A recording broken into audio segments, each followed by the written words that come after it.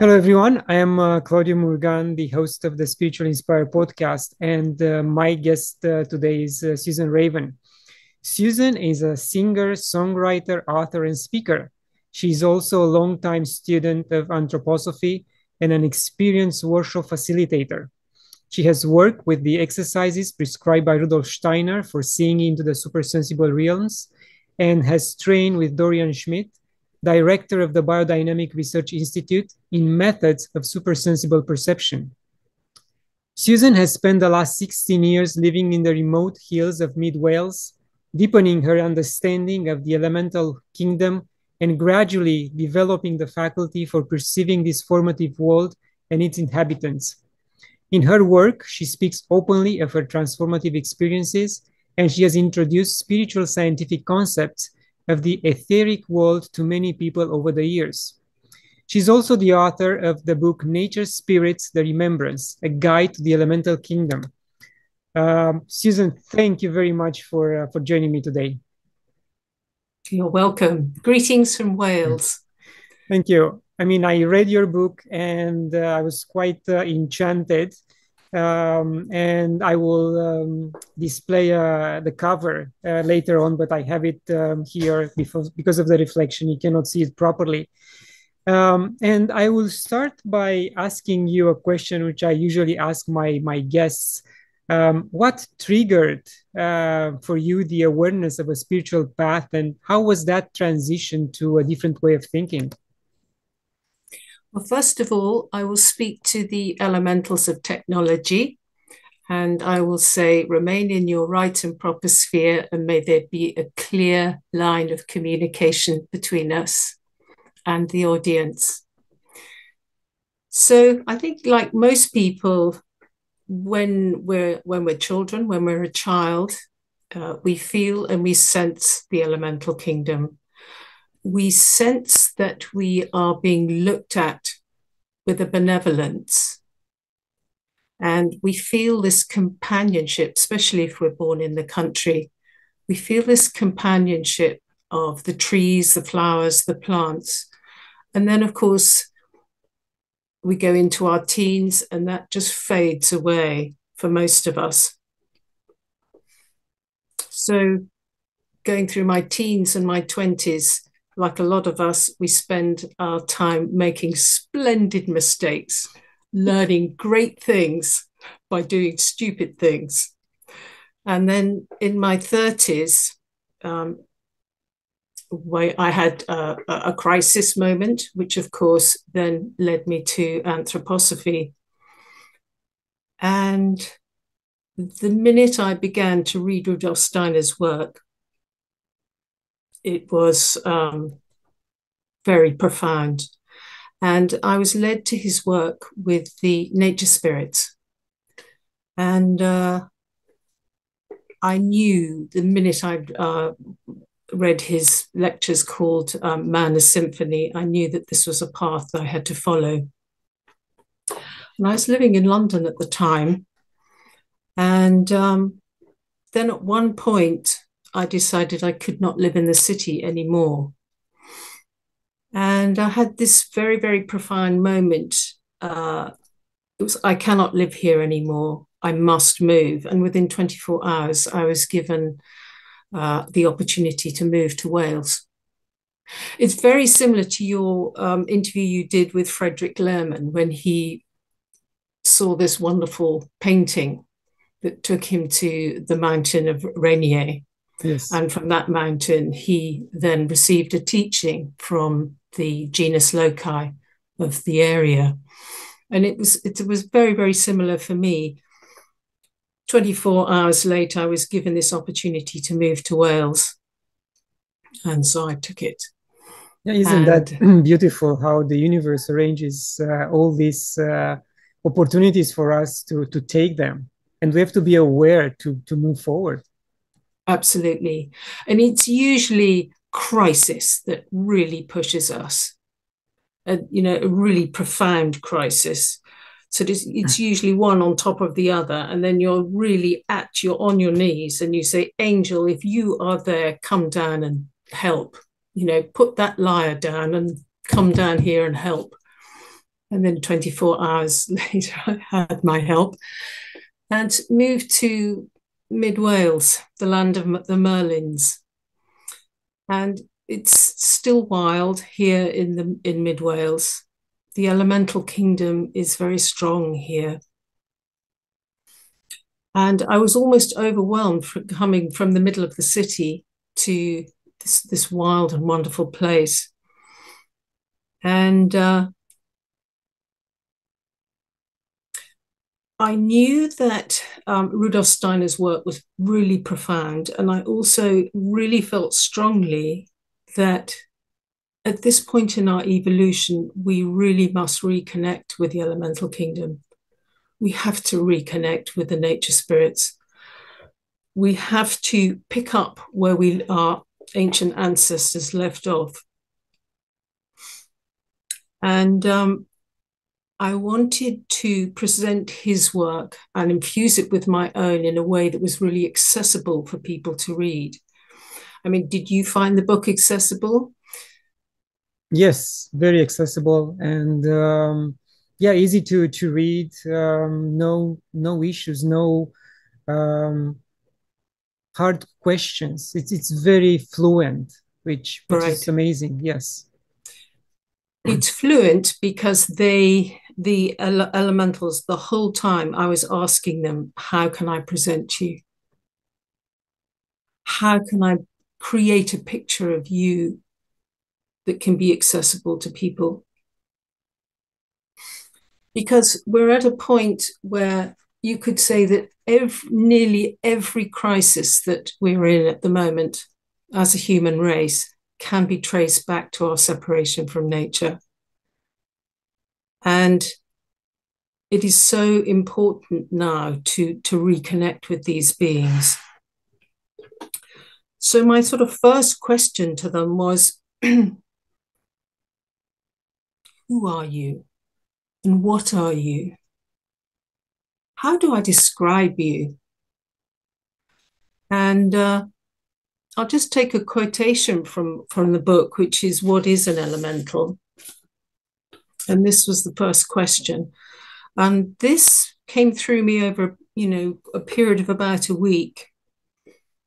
And the answer was, an elemental is a nexus of subtly primed consciousness and vitality, working at the junction between spirit and matter.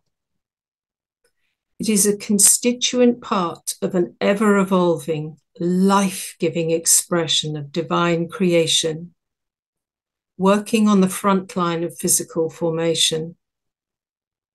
Each elemental is charged with a specific mission regarding the assemblage, cohesion, and animation of physical matter on Earth, ranging from the density of a mountain rock to the rarefied heat of a candle flame.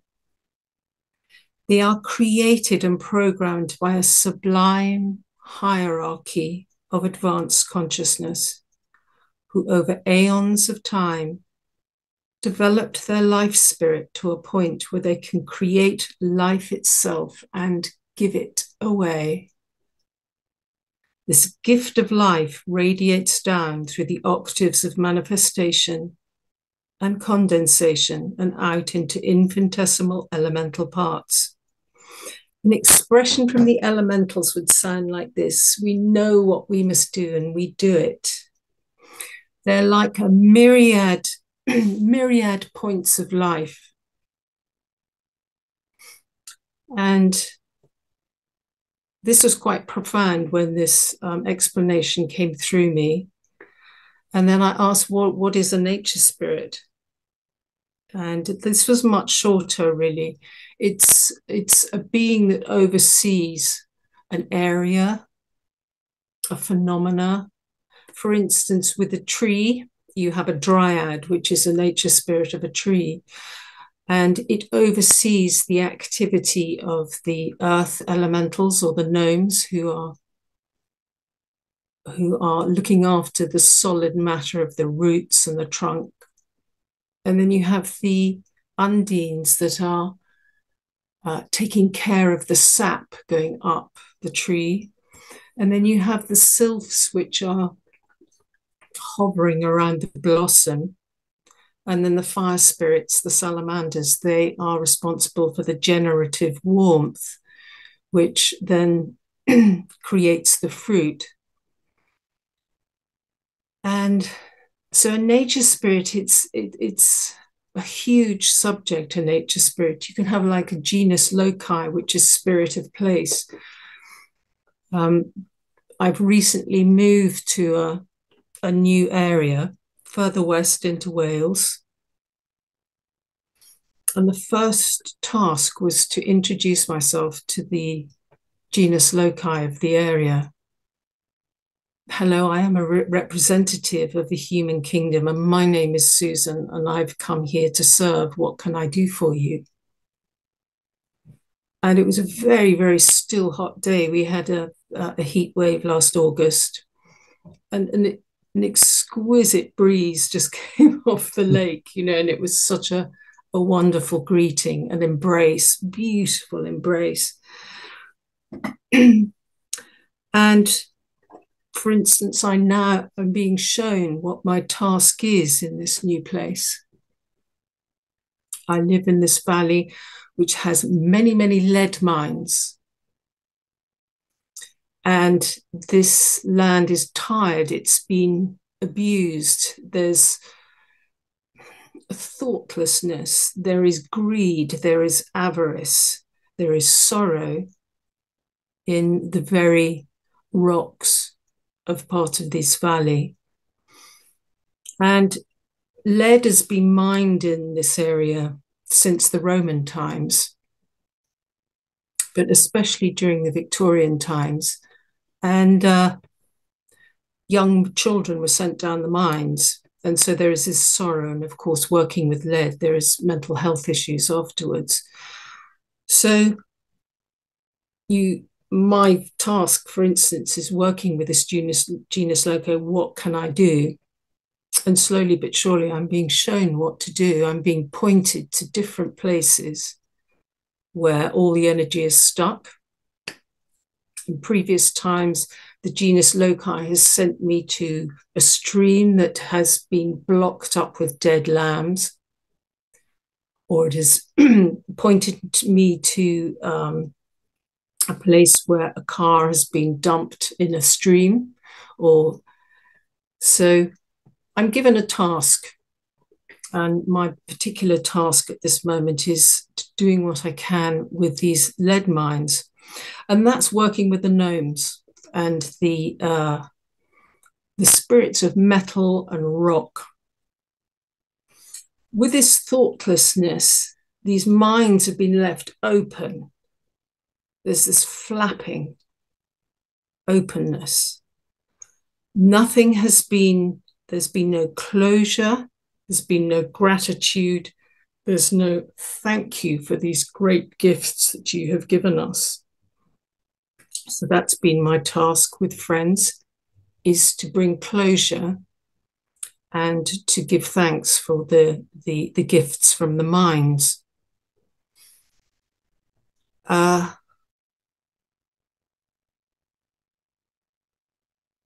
Yes, it's very, very moving. And also working with biodynamic preparations. I'm not sure whether you're familiar with biodynamic gardening and agriculture. This is brought through by Rudolf Steiner.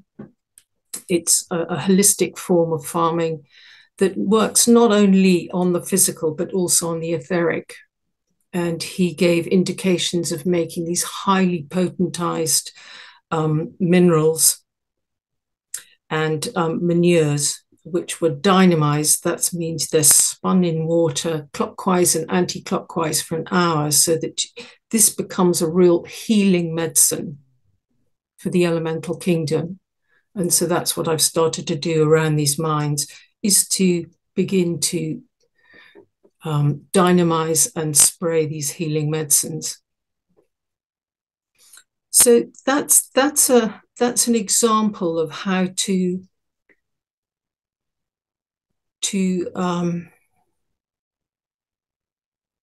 to introduce yourself to the community of nature spirits in your area is how can I serve? And lots of people say to me, well, it's fine for you. You're out in the wilds of Wales. What about me in my city? But there's elementals everywhere. There's elementals and nature spirits holding up ancient buildings and new buildings.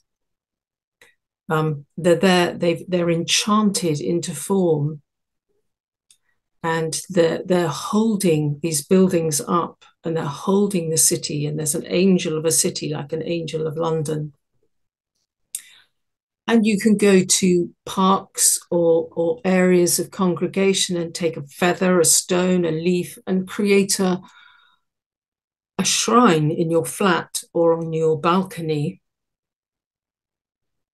and connect in with the genus loci or the angel of your city through these phenomena. And then after a while, you can then return them to the land. But this is a way of introducing yourself and working with the nature spirits of whatever area you're in. Yes, beautiful work you've been assigned to. And in fact, I did apply this type of thankfulness when we moved to Panama. It was a new land for us, and for a short while we lived there.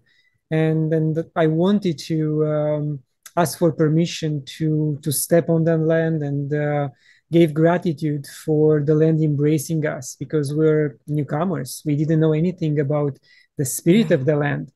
So I did the same when I stepped into the rainforest, and I did the same when I walked on the top of the volcano.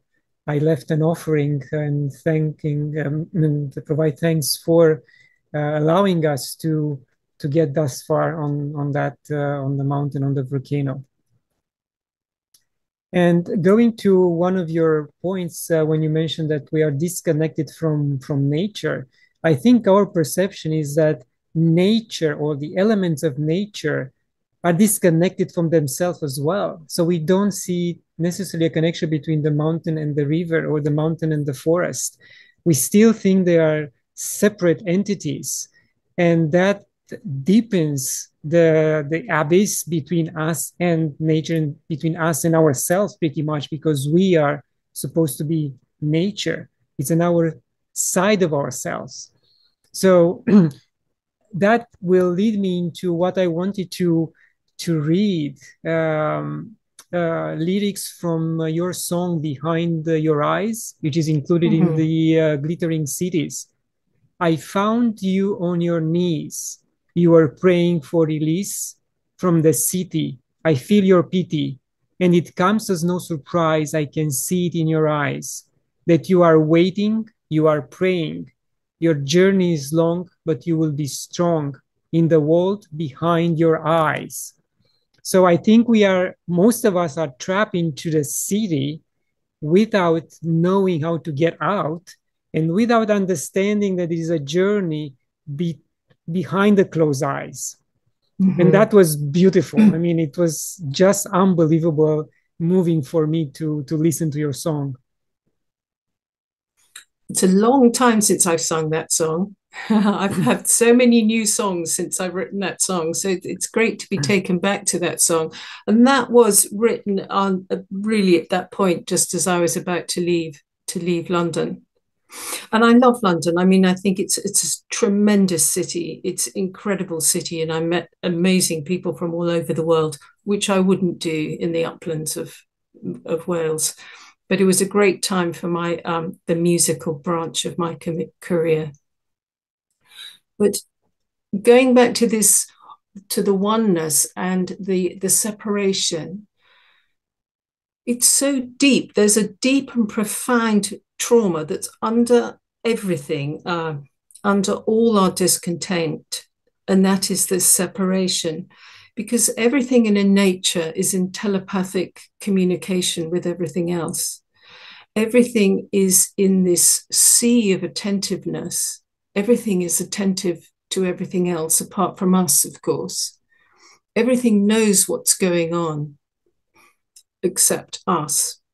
And in a way, it was our karma really to separate away from the group soul and this almost dreamlike clairvoyance we had in the ancient times.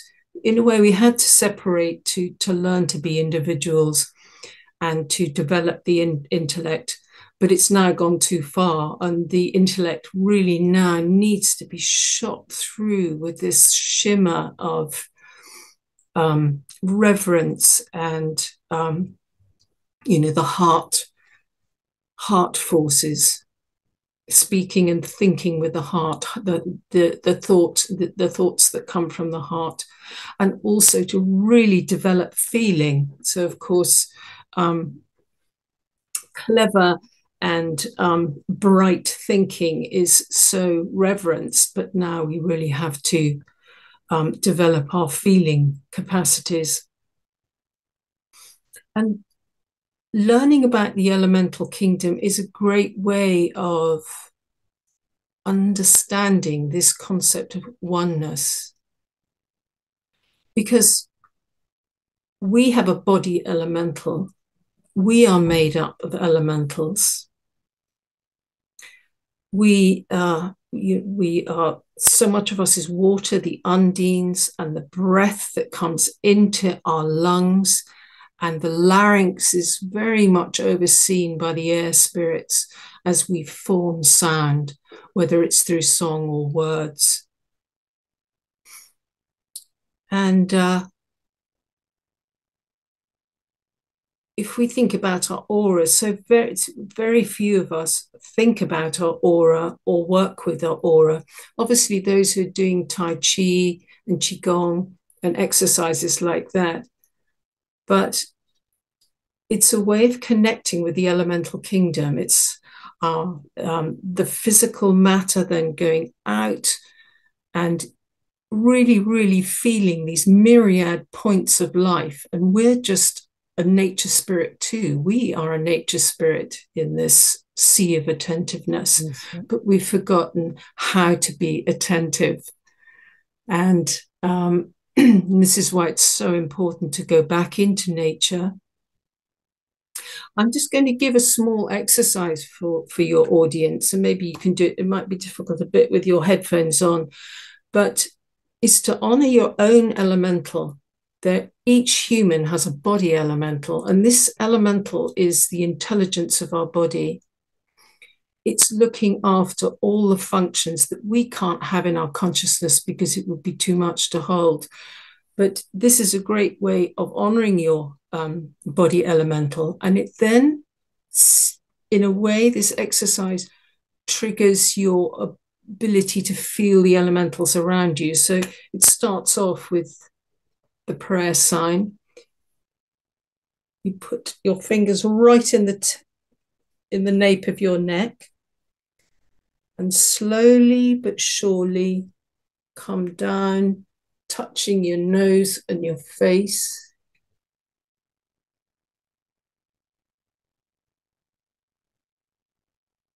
Stop at the heart. Press the hands down and feel yourself that direction going down into the earth.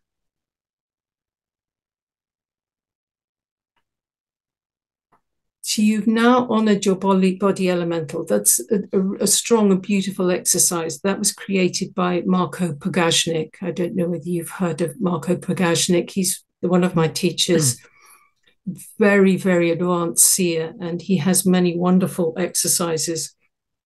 That's one I use quite a lot. So you might feel that there's this sort of shimmer.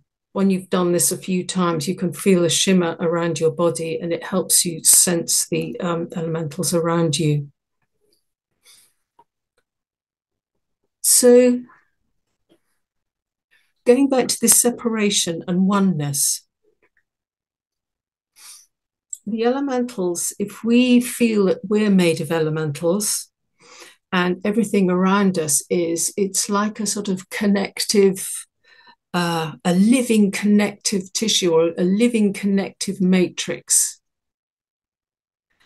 And it's a radiant, intelligent space.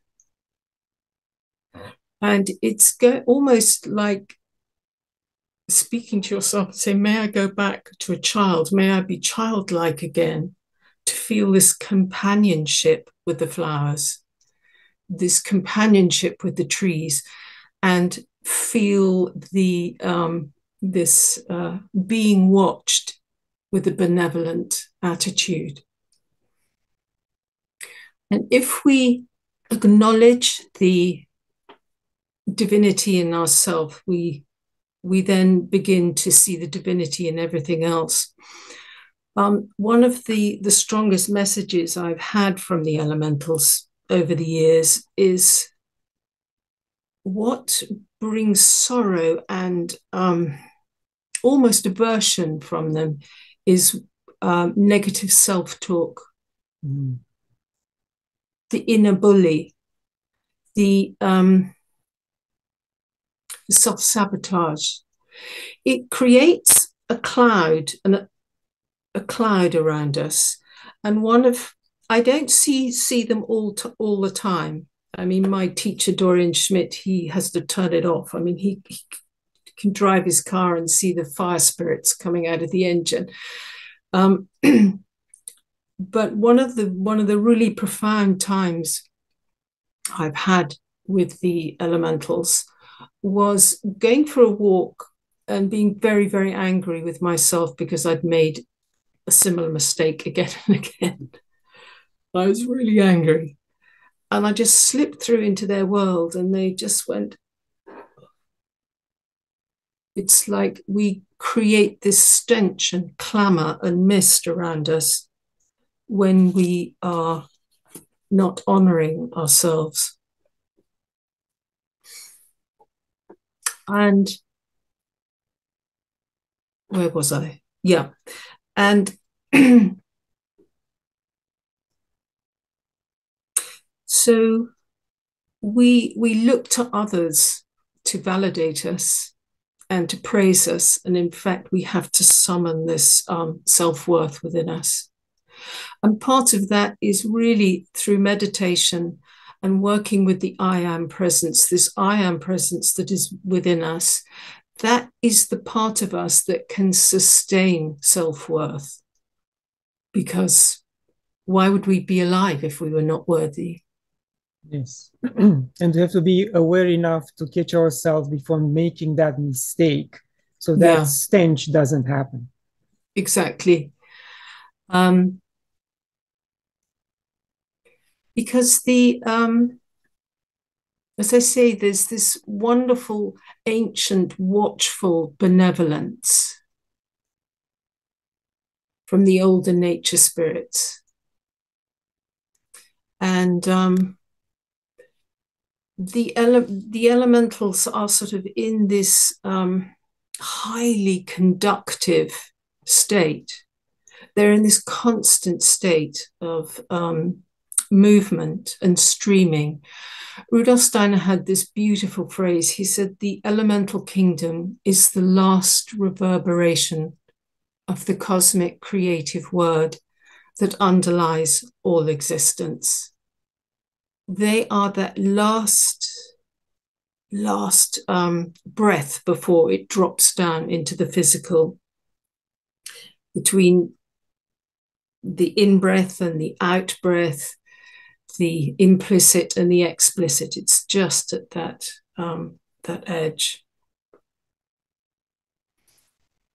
And another very profound experience to underline this business of the self-worth and what the elemental kingdom and the earth is sighing and waiting for us to grow into our magnificence. I was invited to give a talk at a conference about nature spirits. And before the conference, I sent into sleep the question, what do you want me to talk about? What is the subject? You send it into sleep. And over the next few days in the morning, I was rather hoping that I would go off to this ancient woodland with sort of beautiful 500-year-old oaks that's part of a manor estate close by. And I was told in very, very clear imagery, go to the landfill, your local landfill site. And that was really, really profound. I spent an afternoon in a landfill site, sitting in amongst the tins, the diapers, the detritus of human activity. And the trucks came in. It was a particular time, and they discharged all their rubbish, and it created this form of a goddess lying on the ground, this shape of a female. And what came from this shape was myself lies lamenting on the ground. And I asked this being that had just been created there by all the rubbish, what are you? What's your connection with humanity? And she said, I am the result of a chronic epidemic of self-sabotage. Yeah.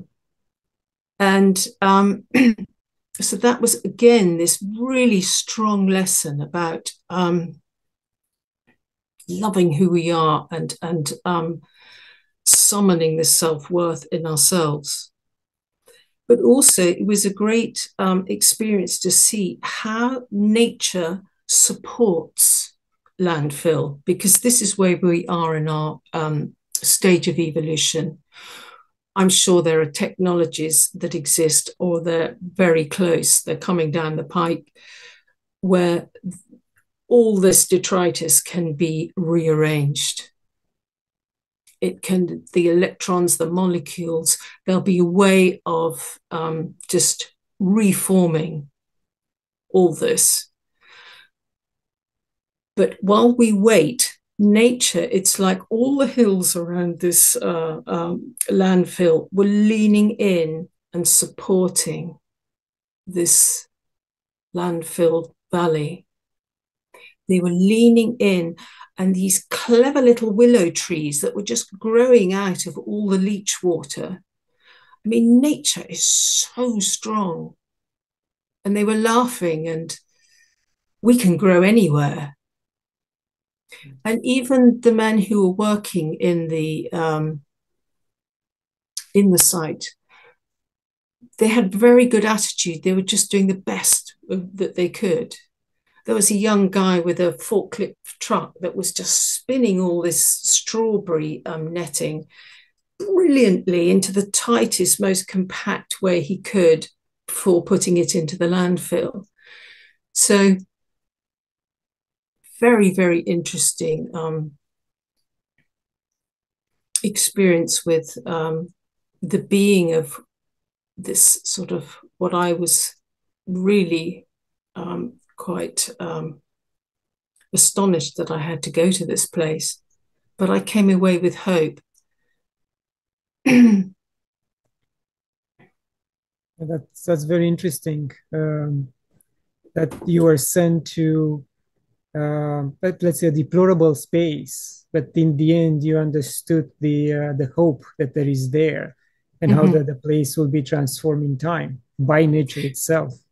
Yeah, it will be.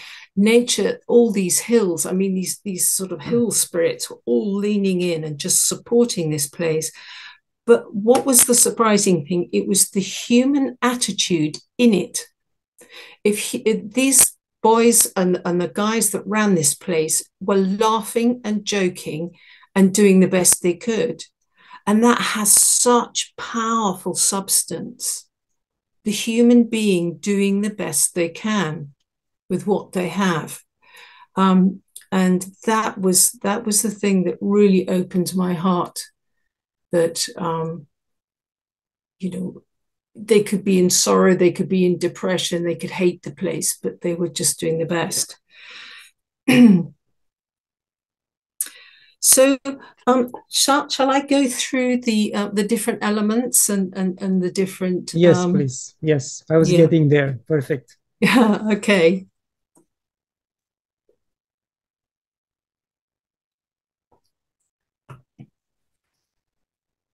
So first of all, I'll just run very quickly through the what I describe as the supersensible realm and what anthroposophy describes as the supersensible realm, the spiritual realm, and how it's described. So, of course, we have the physical realm. What is it? What do I see? What is there? And then we have the etheric realm and the ether. This is where the elemental kingdom are. This is, how is it? How do you live? It's about shimmer and color and aura. It's about this shaping force. It's about movement, streaming, flowering, gesture, color. Because matter doesn't create form, it fills the contours created by invisible forces. So what do I mean by that? What's a word picture I can give to really show that? So for instance, you have a seed underground, and that's overseen by the gnomes or the earth spirits. They're like the midwives of seeds.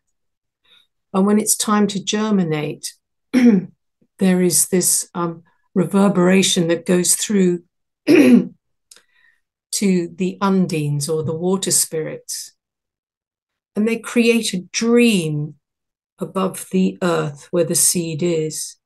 And you've often heard in the shamanic traditions entering the dream of a plant. Yes. And it's very much the undines and the water spirits that are overseeing this dream, the dream of what the plant will be. And so the seed germinates and it moves into this space and fills the contours of the dream of what it is supposed to be. And this is not a static, we have the hierarchy or the genus of the plant, let's say the genus of the oak tree, the imagination, the ideal. It's not a straight down static thing, otherwise the whole of nature would be like stalagmites. There's so many things in the shaping force, the movement of the planets and their effect on the ether, weather, and of course, our thinking, feeling, and willing. So we have, we then move on to the astral realm, which is very much to do with our thinking, feeling, and willing. So in the astral, you would say, who are you? How do you feel? Vast spaces, beings, being watched.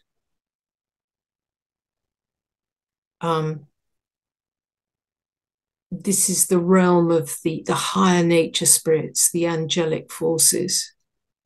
And then you move up to the highest, which is the I am, the ideal, the great imagination of Earth's phenomena. And all the plants and all the elementals are they're listening to something. They're like satellite dishes. They are listening. They're listening to this song of creation and what is being sung, what words are being sung in this song of creation. And of course, we have the sphere of God-made truth, and we have the sphere of man-made illness. And the nature spirits and the elementals are in between and influenced by both the God-made truth and the man-made confusion, let's say. And of course, at the moment, we have an almost constant flow of propaganda that's designed to bring about anxiety. And of course, that hits the morphic field. So that can affect the plant life and life on Earth. But Rudolf Steiner says, and I think we can all feel this, there are some new elementals flowing into the Earth at the moment. He calls them the Christ elementals. And some people called it the ascension, the carbon to crystalline. But this process from carbon to crystalline is through these new elementals coming in, gating in through the sun at the moment. So how is it affecting it and these and the different elementals? So let's go back again to the earth elementals, or the gnomes. Sometimes I wish we had new names because, we have the sort of romantic Victorian idea of the gnomes, and you go to the garden centre and these.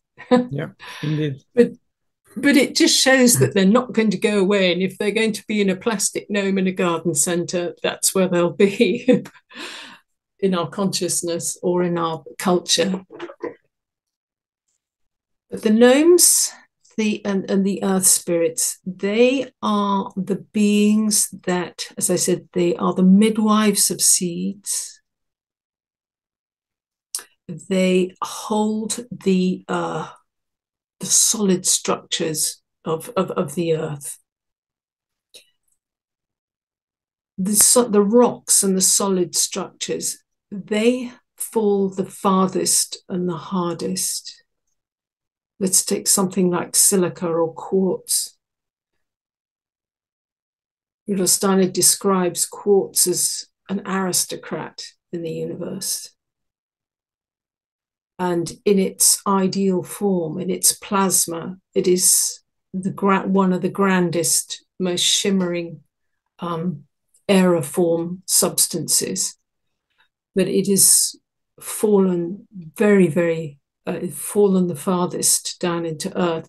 And there's like the eyes of heaven in the earth, these great crystals, these capacitors. And the gnomes are there receiving the starry script, the movement of the planets, and it trickles down through the plant, and they hold this in the earth. They're also the intelligence of the earth. Their substance, they're actually made of intelligence.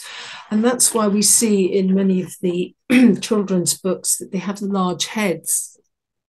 There's great truth in the cartoons and the fairy tales. So they are the intelligence of the earth.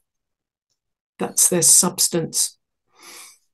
And I then described how they pass on, they message the undines.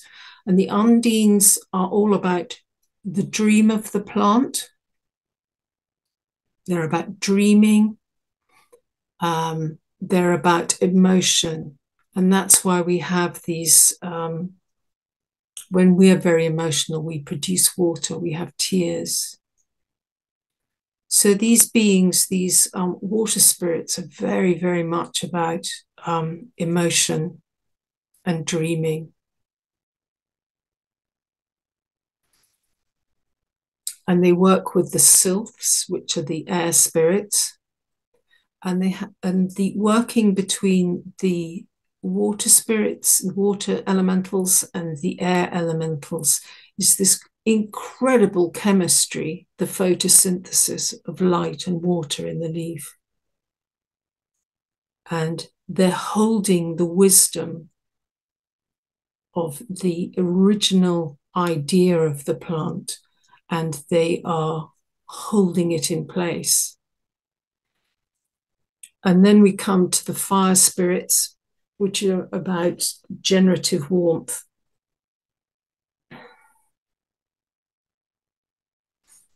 One of the most, going back to the sylphs, one of the most profound experiences I had with the sylphs,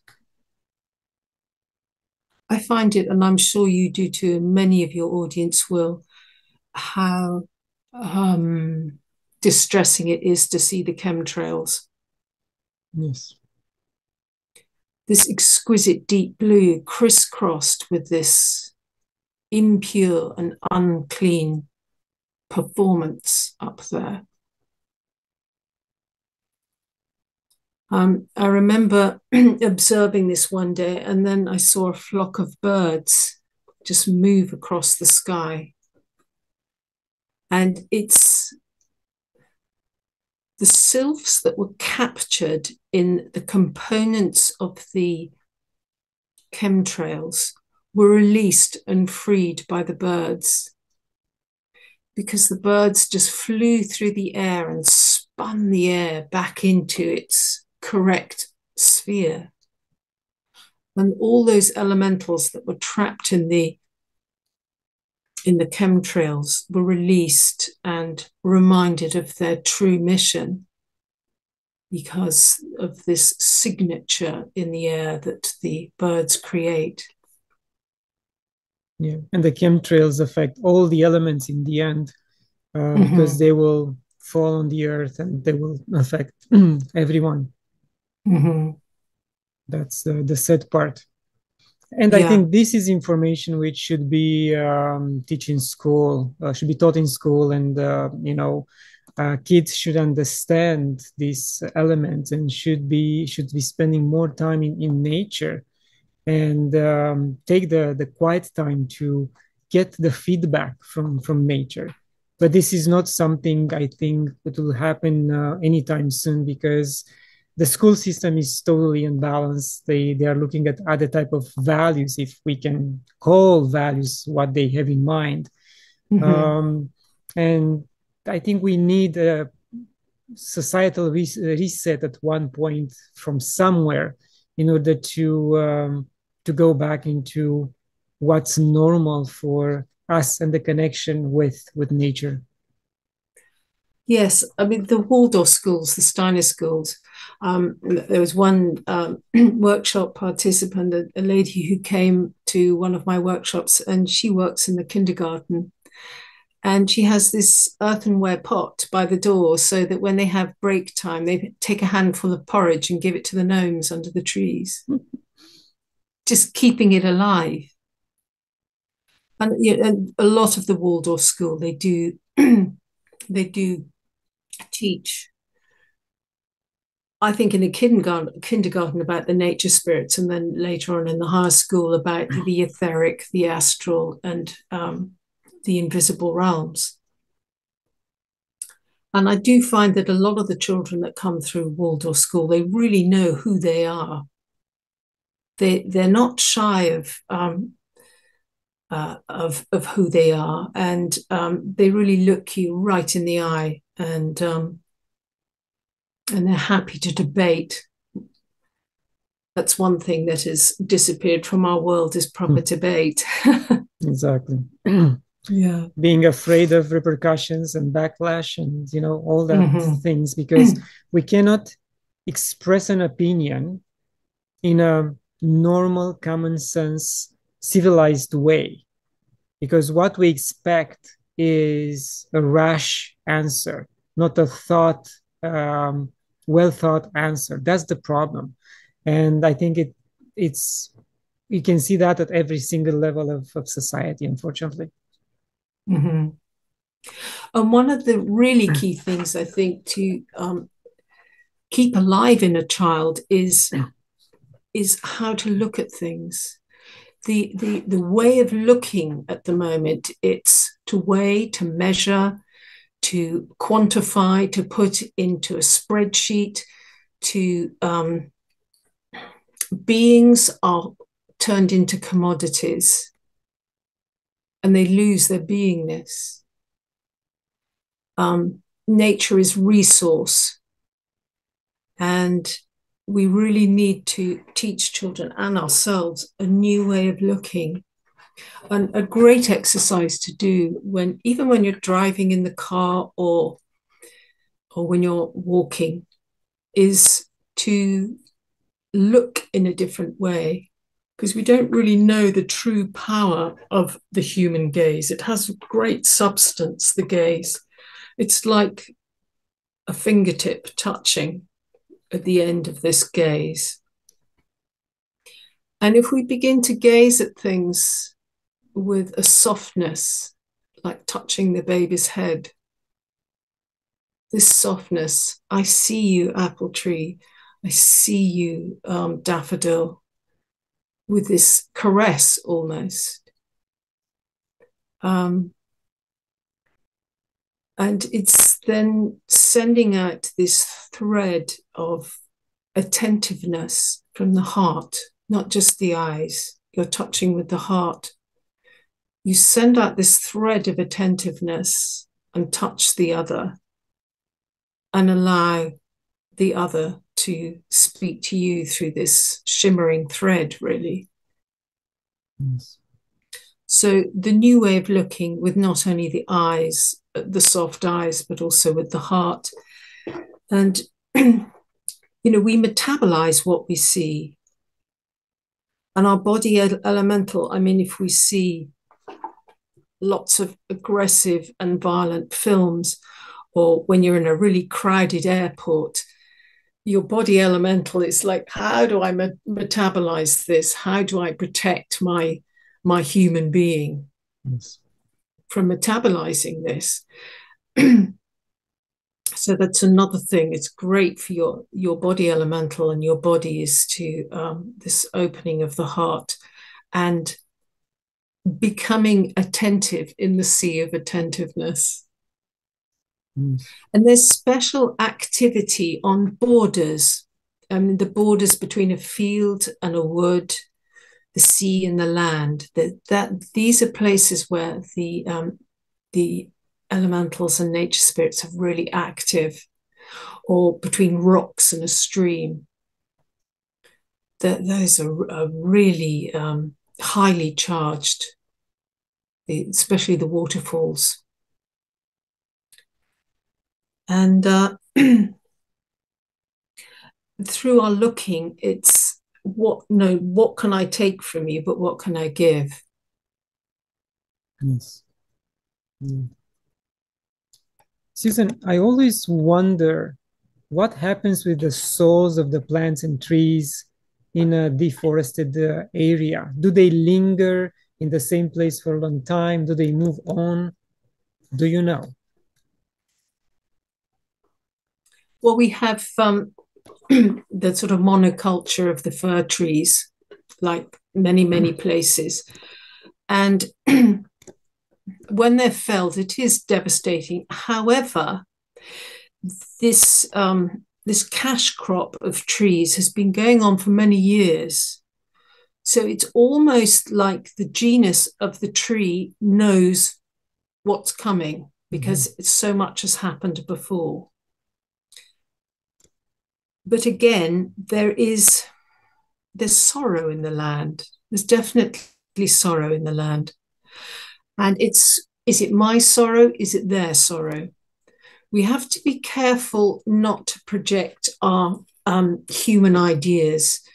And with something like that, you have to really unknow something and clear your bias when you go into a chopped forest or a hill that's just been denuded of some fir trees for a cash crop.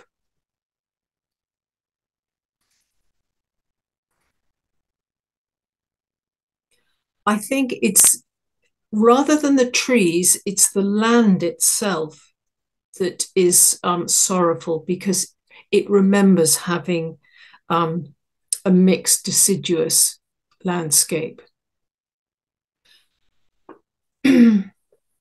But some of the old trees that are that are chopped, yes, there is still the dryad is still there. It can be there. Unfortunately, we have a policy here in Wales where they are supporting re-hedging, and so they're cutting down a lot of these ancient hawthorns, and that hurts. Really hurts seeing that as a human being, these ancient hawthorns, because they're so supportive for the bees with their blossom, and they're such exquisite trees. But I remember connecting with an old hawthorn, and that she said, "I'll grow again. My roots are strong. I will grow again. Cut and come again."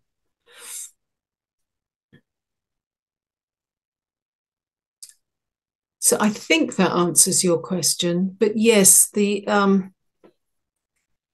denuding of the ancient deciduous woods, there is definitely sorrow in the memory. And of course, the gnomes and the earth spirits are those beings that hold the memory of place. The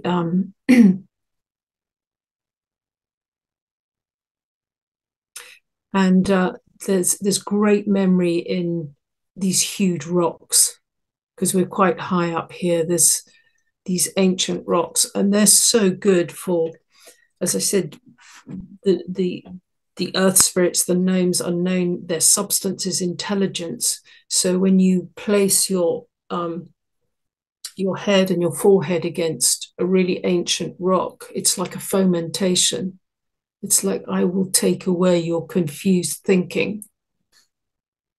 And often their question to me would be, enter my time, my sense of time. And you go into their sense of time, which just, it's such a vast, vast landscape of time. So cash crops, you don't see the rocks upset because a cash crop has been for 20 years and it leaves.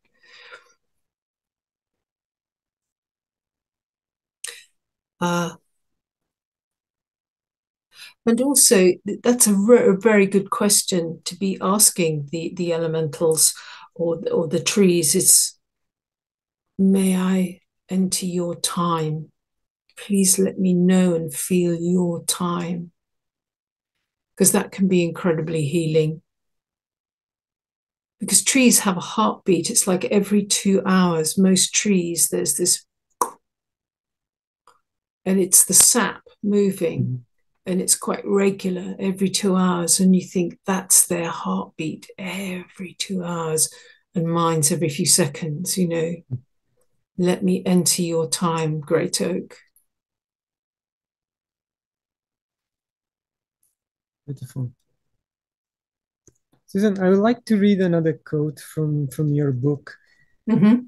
We can take our predestined place as wise, conscious co-creators of our environment only if we evolve away from destructive, fear-based scarcity consciousness perpetuated by oppressive corporate policy, immoral banking practices, and politically manipulated media coverage of environmental events. So what do you think has to happen in order for this type of conscious evolution to take place in our lifetime? Oh, what a huge question. Well, we have touched on it, and you've touched on it. There has to be a new way of teaching children. And unfortunately, there has to be a huge crisis, which we're going into at full pelt at the moment. There has to be this sort of huge crisis. And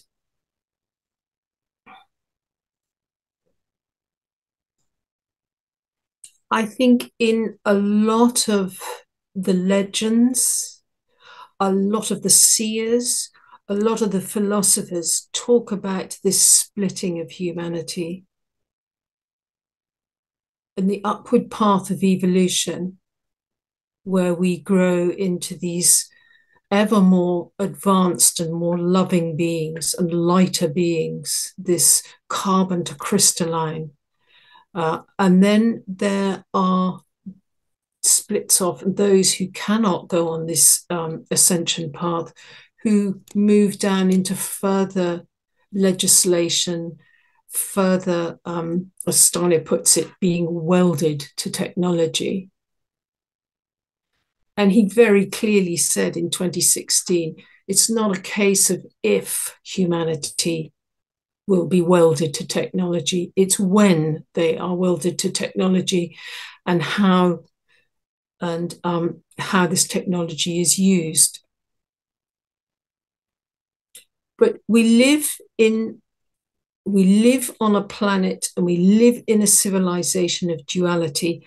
As heavy and as dark as it gets one end, it has to be the equal opposite on the other side. And there is a huge awakening at the moment.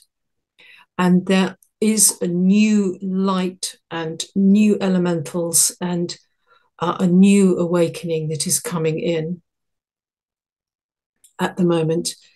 And there are lots of grassroots initiatives that are happening. For instance, there's one here in England and Wales called the People's Food and Farming Alliance, where small holdings and small farmers are coming together and producing food for their community. And it's taking off like wildfire. It's like, let's have safe food. Because one of the really key things behind biodynamic farming that Rudolf Steiner brought in was we need food to raise our consciousness. Nutrition and the right food is what will take us. And of course, so many people. So here's what part of the answer to your question is, that there has to be a change in agriculture. There has to be, and of course, things like organic and especially biodynamic farming, which is about farming with the taking note of the movement of the wider cosmos. It's a holistic kind of farming, and it's also about honoring the organ of the farm, the personality of the farm, the nature spirits of the farm. So there are lots and lots of little initiatives, I think, that are going on that will grow out of necessity. And a lot of people are pulling their children out of school and homeschooling. Yes, that's very important. It's really important. Sends a message to the government, to the school boards, to everyone involved in the education process, for sure. Yeah.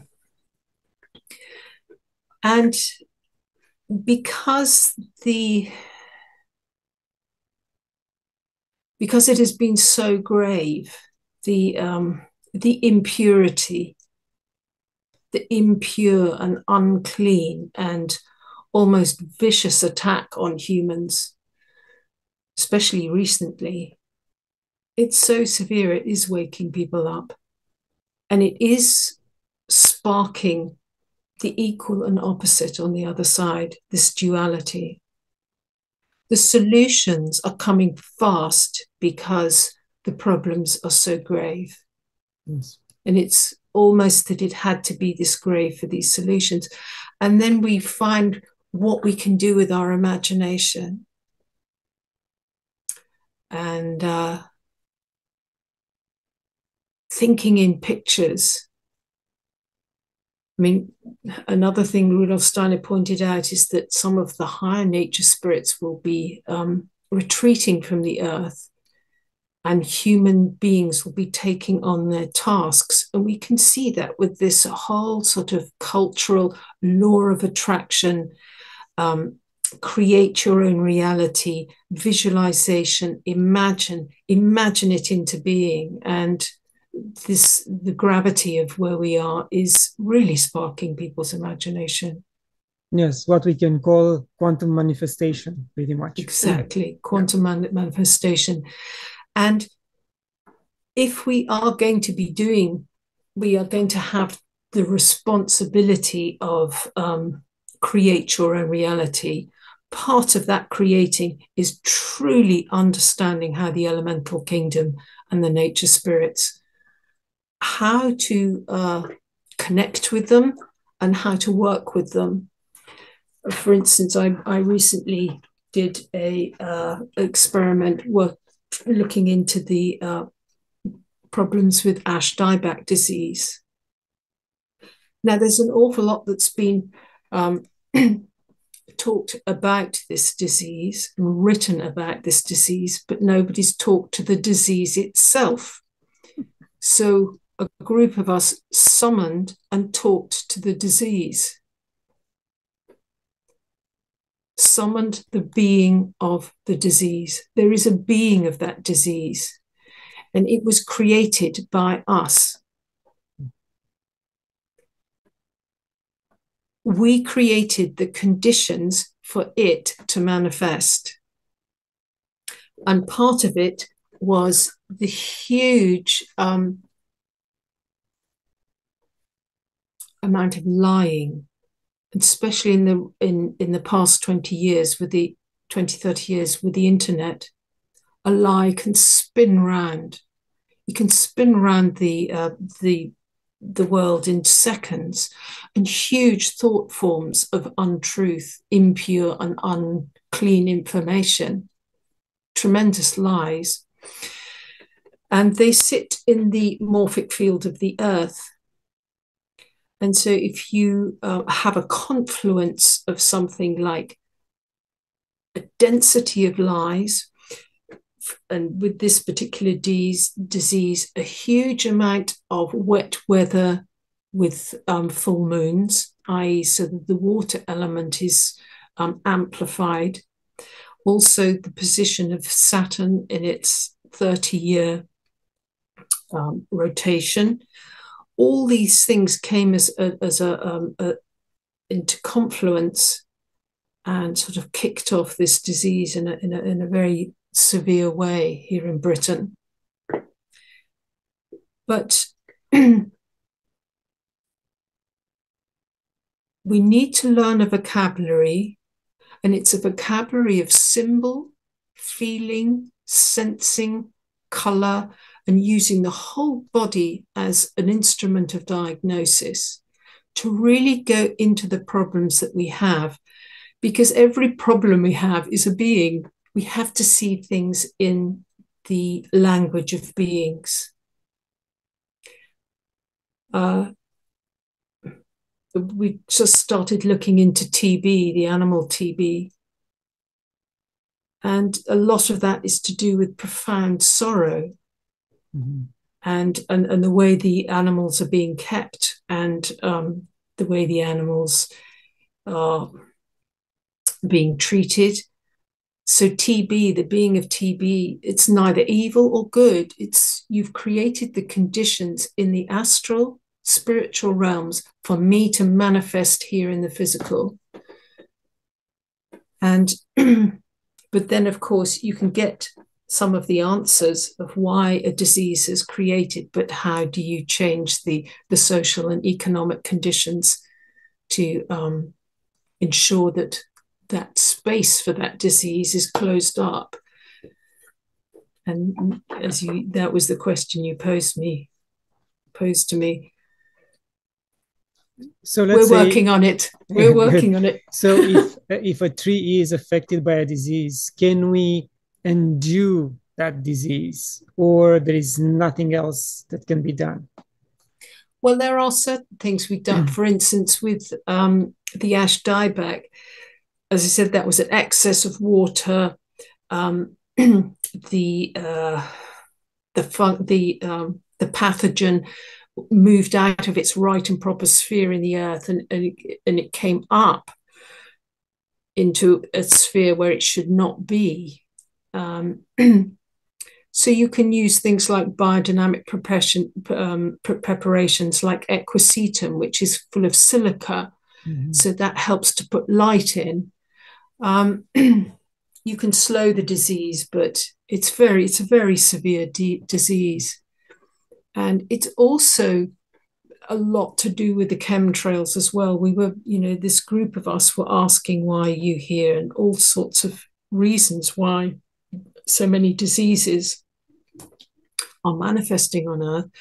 And it's because the pure wisdom in light is being distorted by this aluminium and barium in the sky. So the true God-made impulse is being distorted, the wisdom and light.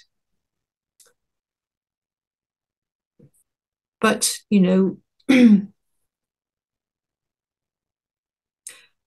our divinity can penetrate that. The divinity of the birds, as I said, can penetrate that problem. And the more we ask the questions and the more we actually, as they say, stop discussing stuff and talk to stuff instead, Yes. Let's communicate. Let's communicate to the source. Let's communicate with the tree, not about the tree. Yeah, it's like in human life, if we communicate with each other within a family, husband and wife, or husband or parents and children, we open that channel of communication, we release pressure, we release understandings or misunderstandings. And looks like it's the same with nature. We have to talk to nature in order to open up that channel of communication. Yeah, and it's a very specific language. And that's what I teach in the workshops, is working with all these different forms of how these beings can connect with us and communicate with us, and how we decipher it. How do we decipher it? I mean, in meditation, we may get an image, and lots of people said, well, I just made that up. I mean, is that me, or is that the tree? And there's various ways that you begin to learn after a while. Is you push the image away or try and distort it into something else, and it snaps back really quickly, then you know that's a true image. A true image has a lightness, and it penetrates in your body, and it affects the heart. If you get an image that is rather glamorous, I would say that you use this word glamorous, and you're not sure about it, it's like, what's your mood? What's your mood? And an impure image or an impure being really doesn't like to be chased with that question of what's your mood. And they usually sort of move away. And also a true image or a true answer to a question has a giving quality. You feel full, but one that is from an overactive or feverish imagination takes energy away from you. So you begin to sort of sense it. As I said, you're using your whole body as this instrument of diagnosis. I have a list for your audience of some of the protocol for connecting with the elementals. Shall I go through some of those? Yes, with please. You? So really, with the first thing is declaring who you are to nature and the nature beings. And you have to say to yourself, am I shying away from being observed by a being who knows more about me than I know about myself? Because that's what happens. They can read your entire soul. You can hide nothing from them. So are you prepared? That's one question. Am I shying away from a remembrance that is so deep it will hurt my heart? Am I shying away from the responsibility that this interaction will bring? And that's the main one, because once you begin to connect with these beings, you then realize your responsibility and you can't really unknow it. So you declare, I'm willing to be observed, I'm willing to feel the remembrance, and I'm willing to sense the responsibility, and in time take on the responsibility. So you declare that. So you approach the phenomena, you greet, you ask permission. It's like, may I look at you? It's sort of good manners. May I look at you? and prepare yourself for their bandwidth. And we covered that by, may I enter your time, your bandwidth. It's really finding this plane of equanimity and composure and stillness. Quiet, I bear within me. I bear within me the forces that make me strong. So it's allowing quiet to permeate all our cells. So you relate to the plant as a living being in its environment. Look at the surroundings, the soil, the relation to water. How does it relate to other plants in the environs? Introduce yourself and say, I am here to listen. And as I said, plants and trees are like satellite dishes. They are listening. So become the plant and become this receiver.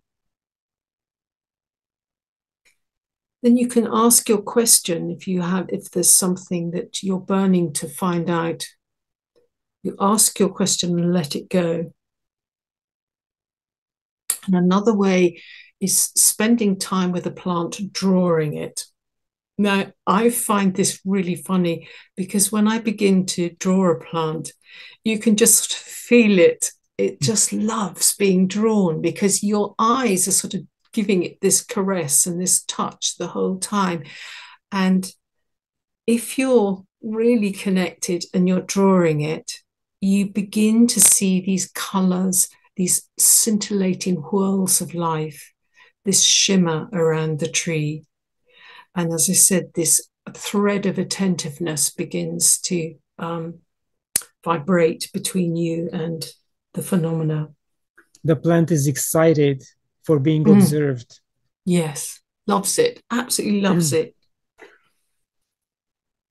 Breathing with the plant, that's really the green breath. It's let me breathe you, and I will breathe you. Breathe me, breathe you. That's the most beautiful loop of reciprocity. Try not to intend too strongly. This will override perception. Let perception and observation flow into participation. Now, they understand gesture very well. So our movement is a language, and in anthroposophy, we have this form of movement called eurythmy. And there is a particular set of movements that the plants, especially the trees, love. And I'm just going to show it to you quite briefly. You do this, just like a hug.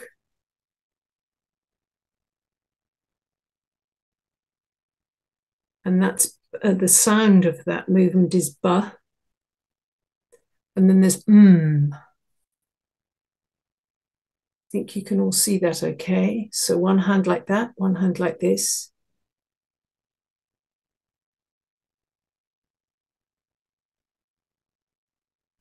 Just moving this substance between each other, this joyful substance.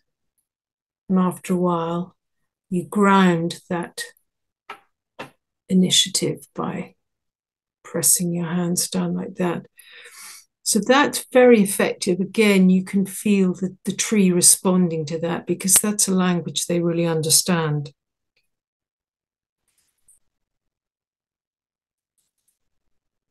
Become the other, you and the plant dissolve. Yeah, it's like when the shamans become one with the condor or the eagle or the black panther, and they run together. Yes, you dissolve into the other.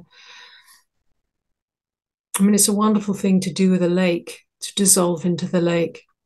It is important before you do this is just really to connect with the I, connect with your I am. So you don't let your consciousness go beyond the point where you can protect it or look after it, basically. There does need to be, and you can acknowledge before doing any of this work. There's a lovely mantra by Steiner. It's this: more radiant than the sun, purer than the snow, subtler than the ether is the self. The spirit within my heart, I am that self am I. So that really confirms your I, and then you do the work, so you don't get too lost. I mean, of course, there are elementals that are mischievous, and there's some elementals that are, they're inimical to humans. They really don't want to be anywhere near humans. But if you're working in a forest or a meadow or a field or by the sea, that you won't feel that.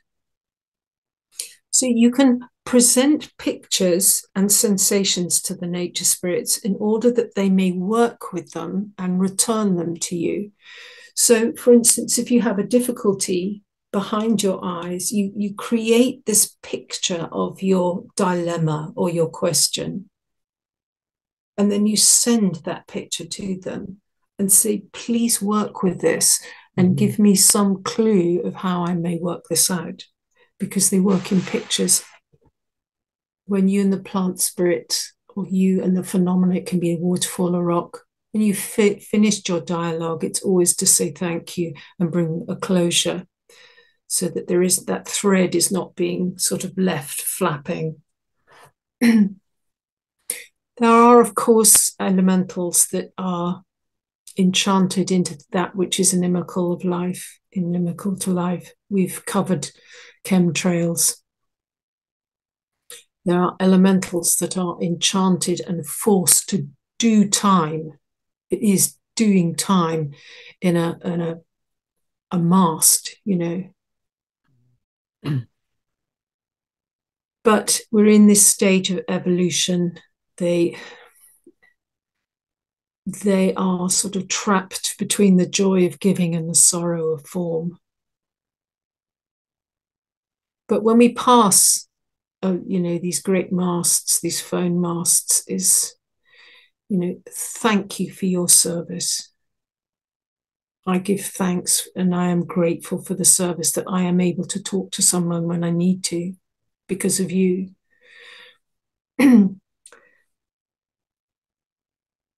It's because they have been sidelined and cordoned off from our culture. They've been left in limbo, that they're kind of losing their beingness. But if we acknowledge them, their beingness is flowers. A beautiful quote by Rudolf Steiner is, especially in when you go out into the meadows and the forests, is yielding to beauty brings forth pious devotion to infinity. Beautiful. It is so beautiful, isn't it? Yes. And when we yield ourselves to the beauty, and you're almost yielding, even when you go past the phone mast, you're yielding yourself in gratitude for what they're doing for us. And with his incredible seership and his scientific training, he was able to speak with such precision about how these beings worked in the supersensible realms. And he said, after this yielding, when we yield to beauty, we free them from their enchantment so that there's much more of a flow. And that's something that everyone can do every day. And we've covered that with the way of looking and this meditative yielding. Interesting. Very interesting. Susan, this It's been an amazing conversation. We're approaching the end of the interview. Any final thoughts?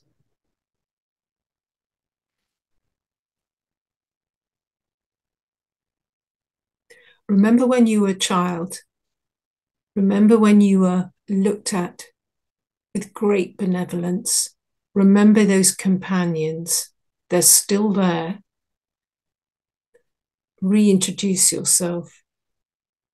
The nature spirits are waiting for us, and they will embrace us. So go out and embrace them. So in other words, have to remember our innocence, and that will Yes. take us there. Yes. Remember our innocence. And I do give workshops, and if you go onto my website, I'll be putting up this year's workshops. There's 2 at the moment. They are mainly in Britain. I have tried doing them online and it doesn't work. Unfortunately, you have to be in situ for these workshops. I'm also a singer and songwriter, and my songs are on YouTube, so please go and see them. The 2 latest ones are called Ride the Storm, which is very current because we are certainly riding a storm at the moment.